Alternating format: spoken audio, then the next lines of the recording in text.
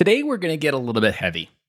Today, I want to talk about a hard lesson that I've learned with the Military Veteran Dad podcast, not within the function of the podcast, but the hard lesson by interviewing over 125 professionals and dads in the space of being a military veteran. And that is avoidance. Because avoidance is one of those early indicators of PTSD. Now, you might be listening to this episode and getting ready to hit next or skip because you don't think this applies to you, because PTSD is something that just gets applied to veterans as a diagnosis for trauma that they've maybe experienced. But I'm here to tell you that PTSD and trauma can happen in so many of the littlest of moments that we don't even realize. It can happen in a car accident. It can happen in a situation where you got fired.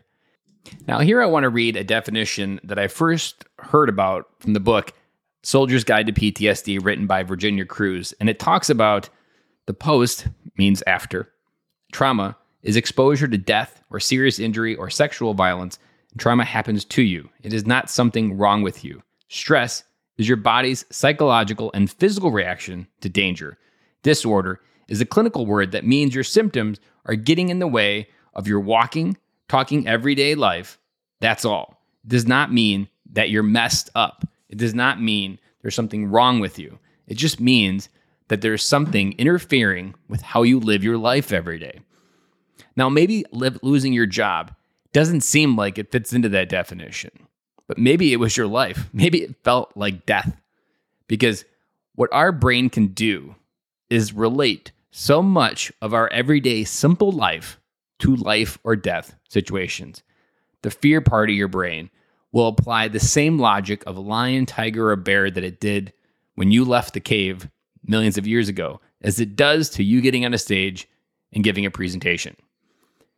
And what I want to talk about this avoiding is one of those things that is that early indicator that there's something wrong.